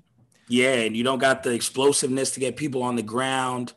Well, he never really had the explosiveness, but, he knew how to clinch to take down. And now he's fighting younger fighters who are stronger, who ain't falling for your bullshit. So, yeah. Damian Maia, 43, about to be 44. Yeah, he didn't have much of a chance. No, so he is Bellator Damian Maia if he wants to continue. But he's had a good run.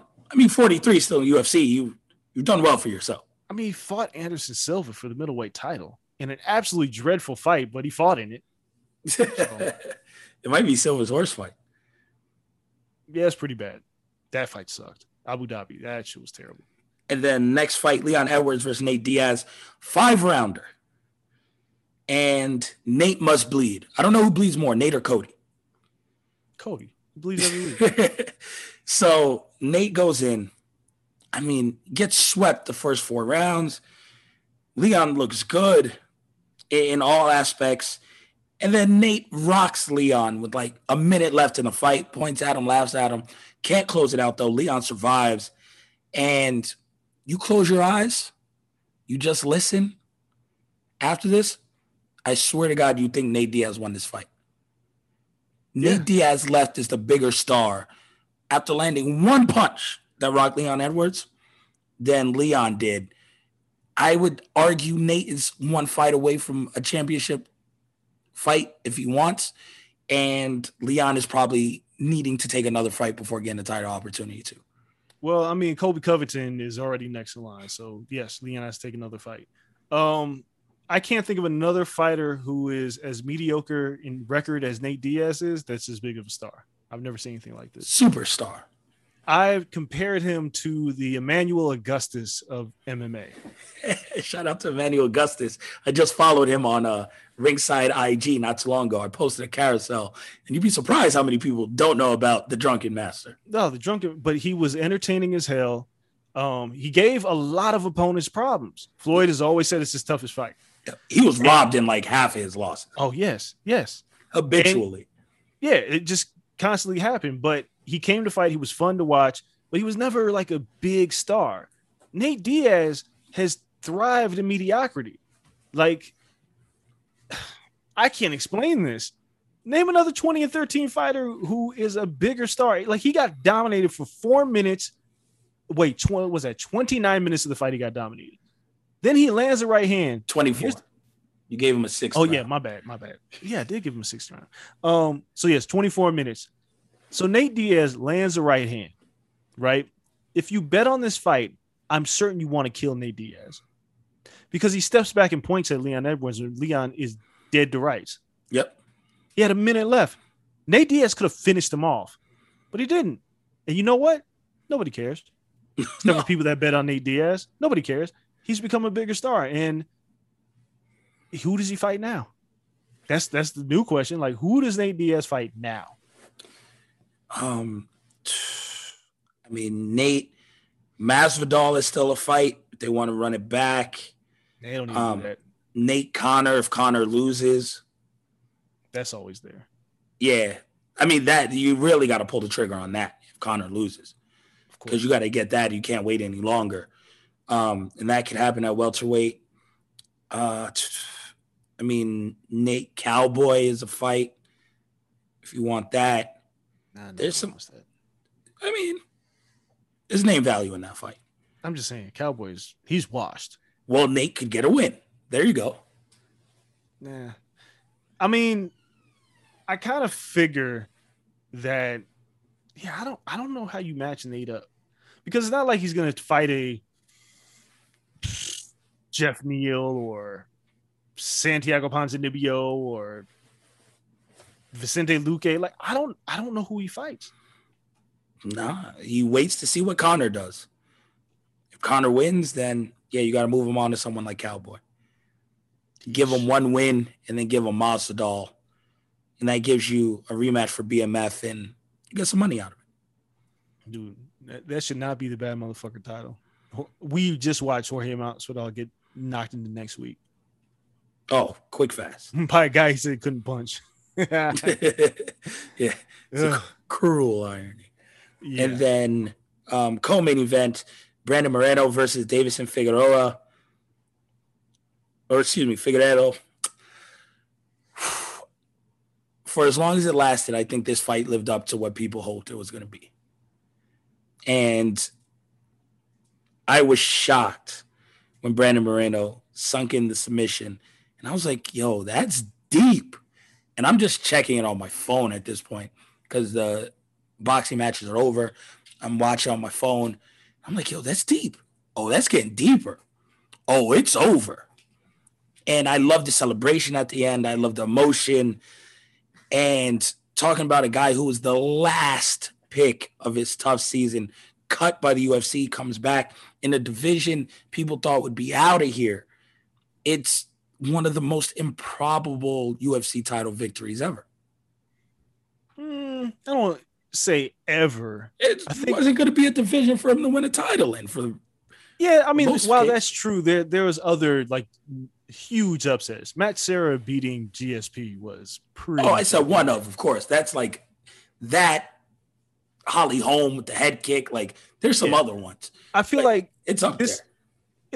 Well, the problem is they had a draw in their first fight. So, we all thought that Figueiredo would win the rematch, but the thing about this fight was that Brandon Moreno, he dominated this fight from the opening bell. Like Figueiredo had nothing for him at all.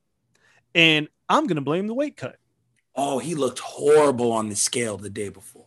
I'm not going to take anything away from Brandon Moreno's performance, but I'm going to say that Figueiredo cut too much weight. The day of the fight, he thought, I need to conserve my energy. So he started slow. Moreno was like, fuck that. I'm not considering anything. And went right after him and looked amazing doing so. And yeah, won a submission. You're right. I mean, last pick of the Ultimate Fighter, he got cut, brought him back, and now he's a champ. It's a volatile division, man. First Mexican-born champion. They put up a mural for him in like 10 hours. Yeah, they were like, I don't know if they were standing by the wall. Like, I don't know what's going on and how they figured that part out. Their Getty account loaded faster than mine. How do you even get the Getty for that quick? I don't know. But Brandon Moreno being champ is one of the feel-good stories of 2021. I still don't know what the hell is going on in that division. Like, if you look at the division, Figueiredo, he's got to move up at a certain point. Like, he can't make this weight. Yeah. But I guess Askarov might be next. They need another Ultimate Fighter for that division. Yeah. You got to fill it out. They don't need any else. Are you watching this season Ultimate Fighter? Because I'm not. I am not. Okay. They don't need any Ultimate Fighters. Yeah, my bandwidth isn't like, allowing that. Like, we watch too much pro wrestling. I have to cover 3 boxing matches this week. No, I can't do it.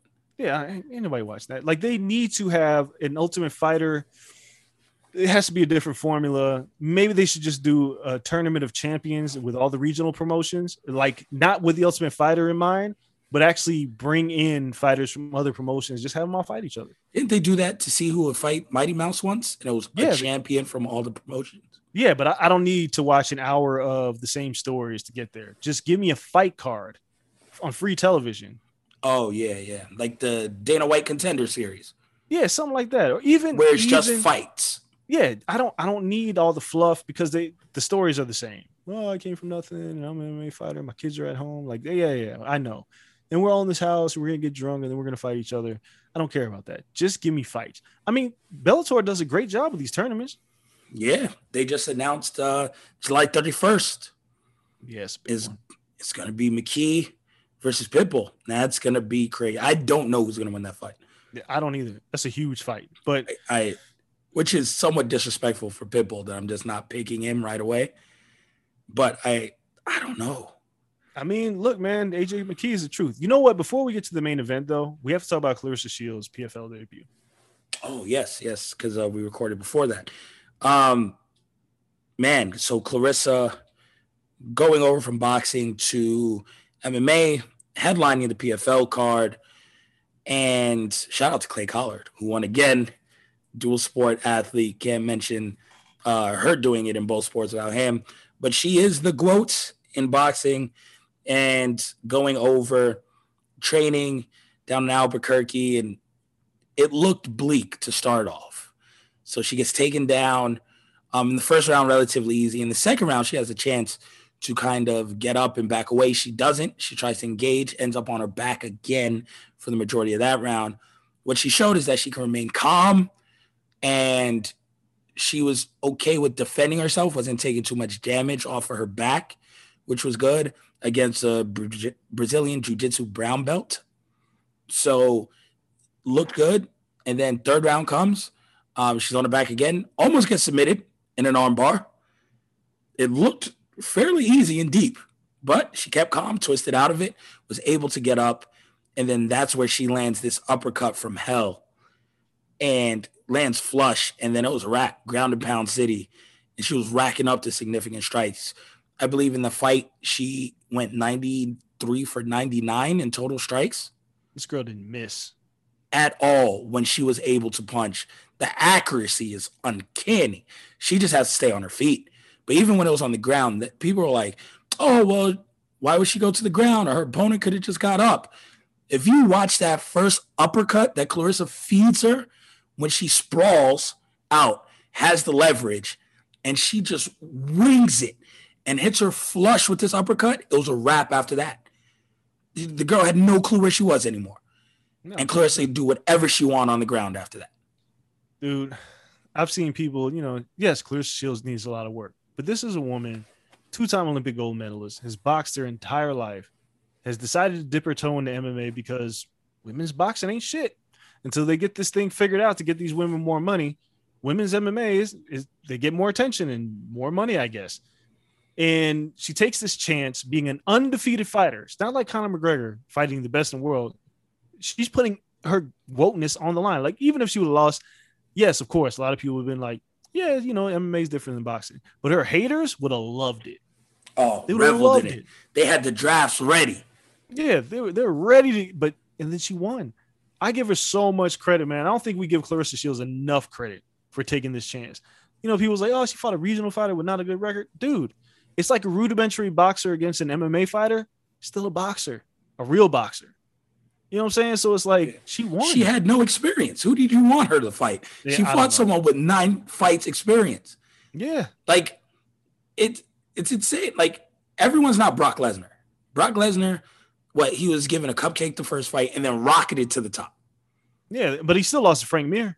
Still lost Frank Mir. Came back and then won again and then won the title. Cool. But you look at that and it's just like, no, Clarissa's not going to be rocketed up. She's young. She's not at the end. You don't have to rush her to the top. Like, oh, Kayla Harris is there. Put it for what? They let Kayla build. Let her build. Let's see if she can gain the skills and technique the correct way. We look at Francis Ngannou and what he means to the heavyweight division, how scary he is as a heavyweight in the men's division. Francis Ngannou hadn't stepped into a gym when he was Clarissa's age. Yeah. And never laced him up in a gym yet. And now he's one of the scariest people on the planet. Give her that time. And the other thing I hate is, listen, this is professional sports. I understand people are always like, oh, well, they're questionable about things. Like, oh, this woman took a dive. It's like, come on. If you're going to take a dive, I've seen people take dives. Trust. You're not getting punched 50 times in the face during this dive. Now, people say dumb shit. So, Could the armbar have been locked in? Sure. I don't know why she slipped off of it and didn't cinch that in. But again, it was locked in the third round of the fight. Maybe some sweat saved Clarissa's life. Or at least her arm. Yeah. She was able to wiggle out. It's harder to lock in submissions later on in fights. And served her the meanest one piece. Not even a 2-piece and a biscuit. She gave her the big piece of chicken, as Chris Tucker says. She gave her that bang right to the grill, and it was over. And fed her 40 more for her troubles after that. So it's scary power, because when Clarissa lands, when she was on her feet in rounds 2 and 3 to start off and teeing off on her, I was like, oh, nah, this ain't lasting long. If she would have been on her feet for a combined 30 seconds at a time, the fight would have been over anyway. Yeah, so they mashed her hard as hell with a grappler. Yeah, I mean, like I said it, I was like, I'm surprised. I was wild as hell to put Clarissa in there with a grappler. I thought they put her in with a striker. They didn't. They put her in there with a grappler, and she still won. Give that woman credit, man. I love Clarissa Shields. And then her post-fight interview, perfect. Great. She's just enjoyable. People that hate on her, I just don't understand it. I don't. We talk about it all the time. It's always easier to hate the loud, boisterous, confident black person. Of course it is. Than it is for them to be a babyface. So, I think we're maybe getting past that and moving to territory where people now overtly respect her, especially when we see all these MMA people going to boxing and everyone's like, oh, why don't the boxers come over here? She's like, yeah, I got this. Now what? Because they've been clamoring for male boxers to do it for the past 3-4 years, since Conor. So now she's doing it, and they can't say shit. It's what you said couldn't be done. This is real fighting. She proved she can really fight. So can't wait to see what's next for her. In the main event of the UFC card, 263, Israel Adesanya versus Marvin Vettori. Israel Adesanya is the king of the walkout. Yeah, of course he is. The Lincoln Park. He had the entrance from GOT with the hat and the mask. It was just perfect on the entrance. And then Marvin Vettori comes out, and it goes the distance, because I feel like Israel was still safe in this fight, but Vettori never had a chance.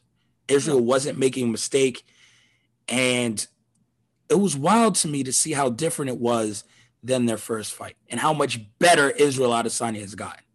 Hey, I said it. Israel Adesanya got taken down the first fight against Vettori twice. He had only been taken down 2 times since then. Yoel Romero. No, did Romero take him down? Gastelum? No, it was Gastelum and Brad Tavares. Tavares, yeah, we found the random ass person. Yeah, it was the only 2 people that had taken him down since.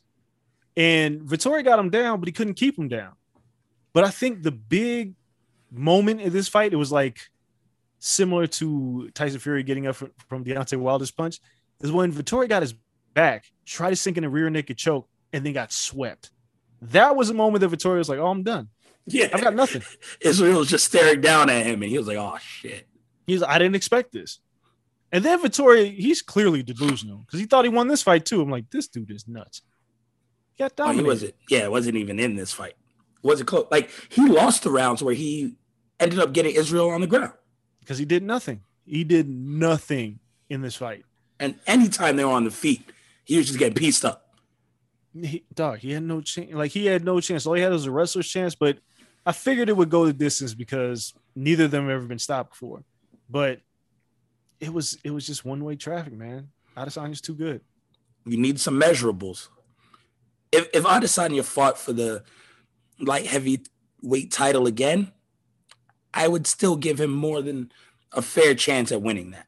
Yeah, Jan's too big for him. I mean, that was a clear difference maker in that fight. Jan was and that was still 3 rounds to 2. Yeah. But, that's a big guy. Adesanya is very small. He's very thin. He'd have to do what John Jones did and say, I'm not going back. And really not like pack on the pounds and like muscle lift like John Jones is doing, but just commit to 205 pounds. And his body will naturally gravitate towards that. And then he'd be more comfortable at that weight. Yeah, but I just don't see it happening right now. I don't think so. I think he rules this division. I think he wants Silva's record. Yeah, and you look at like some people compare Anderson Silva, but I was like, when Anderson Silva went up to light heavyweight, he fought James Irwin and like Stephen Bonner. So it's like, cool. It's not the same. Like there's killers in the light heavyweight division now. It's not like Anderson Silva moved up and fought the John champion. Jones, or Rashad Evans. Like that didn't happen. So it's not the same. These guys are a lot bigger, stronger. The game has evolved. Adesanya, he's perfectly fine at middleweight and fighting everybody and beating everybody there. I have no problem with it. Yeah, Bobby Knuckles is next. Yeah, he could be the Marvin Hagler of the middleweight division in MMA. Let's see if Bobby Knuckles changes stuff up I don't think so. Serves a different puzzle. I think maybe he could go distance. Like that's the consolation prize. It's just you can't throw hands with him. That's what everybody learns with Adesanya. You can't throw hands with him because he will hurt you. And that's what definitely. Does. So we'll see how that one plays out. This week we have a fight card. I figure we just talk about the main event because it's one of those like, all right, it's just in the middle of the thing. Oh, even though we have Matt Brown versus Diego Lima. Matt Brown still fights? Honest to God, I thought he was just a coach now. Nah, man, he still fights. Oh, shit. Well, he's not winning that. And then he's not going to Bellator. I feel like Dana likes him. So, yeah, he'll retire in the UFC. This just might be the retirement. In the main event, though, we have Korean Zombie versus Dan Ige. Yeah, I guess that's the only fight to preview. I'm making sure. Marlon Vera versus Davey Grant. No. Olenek versus Spivak. I mean, the card. Olenek got 75 fights. Yeah, Olenek's been fighting like longer than we've been alive. He is 43. Yeah, he is 10 years my senior. Dude he's been here for a long time. But no, this card is, if we had like a straight MMA show to talk about betting, yeah, we talk about this card, but we don't. So there's one thing to pay attention to is the Zombie versus Ige, and I think it's a hell of a fight. I'm picking the Zombie because I feel like he has to get revenge after Brian Ortega, and I'm sure he doesn't want to really get in a striking match with Dan Ige. He's gonna have to find a way to get the fight to the canvas. This is a really good fight. It's a really good main event. I'm sure I'm going to watch this entire card and torture myself probably on Sunday. No, I'm not watching this shit on Sunday. What am I talking about? I don't know what I'm watching this card. Gotta find a time to sneak it in. It will be watched. It won't be watched on Saturday. It's my wife's birthday, so I ain't watching none of this shit until maybe I'll be up like crazy late and watch these fights. But it's a good main event. It's a one fight. You take the weekend off? For my wife, yeah. I like it. No, that's good. I mean, good. Dog, I have so many vacation days. And I have an insane amount too. And the fact is that fall is about to be really insane. And I have a feeling that I'm not going to be able to use all my vacation days and they'll roll over again. So I'm going to start using them in the summer because obviously looks like I'm going to be going to the UK whenever they announce this Joshua Usyk fight. And yeah. Yeah, it's going to be a lot Forgot about that. A lot of back travel. on the road. Back on the road again. So, yeah, in this one, I'm going with Korean Zombie as well. I just think this is a good bounce back fight for him, like you pointed out. I think it's going to be a war. Wouldn't surprise me if it went to distance. it's just, yeah, his face is going to be busted up. He's going to be bleeding. Dan's going to be bleeding. Dan's going to escape one submission. Korean Zombie's going to get rocked once and survive at the end of a round. It's going to be one of those fights where it's going to have everything. Just give him the fight of the night bonus right now because I think it's going to be that good. But give me Zombie to pull out a decision like 3-2. So, yeah, that's what I see in this fight. What I see for the show, though, is it coming to an end. We appreciate you guys for listening. It's been a long one. But again, this is what happens when we go a couple of days without recording, that we got to catch you guys up on everything that was happening. Make sure you follow us on social media if you haven't already, though, at Twitter, at Corner Podcast _. On Instagram, we are Corner Club for Life. Follow me at Kel Dansby, him at Andreas Hale on all platforms. Check out our other show, Wrestling with Stereotypes, on adfreeshows.com. Just dropped a new episode on there. It is very, very fun and enlightening. And we have some big guests still to come in the next 2 or 3 weeks. So it's only getting bigger and better as we roll into the summer and more wrestling comes along. So make sure you guys check out that as well. Shout out to Blue Wire, the network, all of our sponsors for keeping the lights on. You guys stay safe. As we said earlier, the Rona is still around. Don't get sick. Be safe as everything opens up. Take care of yourselves. And we'll be back later in the week with a pro wrestling show, because we have a pay-per-view this weekend. Yes, some people may have forgotten, but we have a WWE pay-per-view to talk about, and we have to recap NXT in your house. So don't miss that. We'll be back later in the week. But for now, we're out. Peace. Everyone is talking about magnesium. It's all you hear about. But why? What do we know about magnesium? Well, magnesium is the #1 mineral that 75% of Americans are deficient in. If you are a woman over 35, magnesium will help you rediscover balance, energy, and vitality. Magnesium supports more than 300 enzymatic reactions in your body, including those involved in hormonal balance. From functional medicine doctors to mental well-being and female hormone experts, we all know that magnesium is the one mineral to improve all aspects of well-being and health. But which one? Magnesium Breakthrough from Bioptimizers, the trusted choice recommended by leading experts with 7 best-absorbed forms of magnesium to ensure your body receives the support it needs for overall well-being. Go to bioptimizers.com/balance today and use code BALANCE10 for 10% off. Support your journey to wellness at bioptimizers.com/balance. Magnesium Breakthrough from Bioptimizers, your foundation to optimal health and vitality.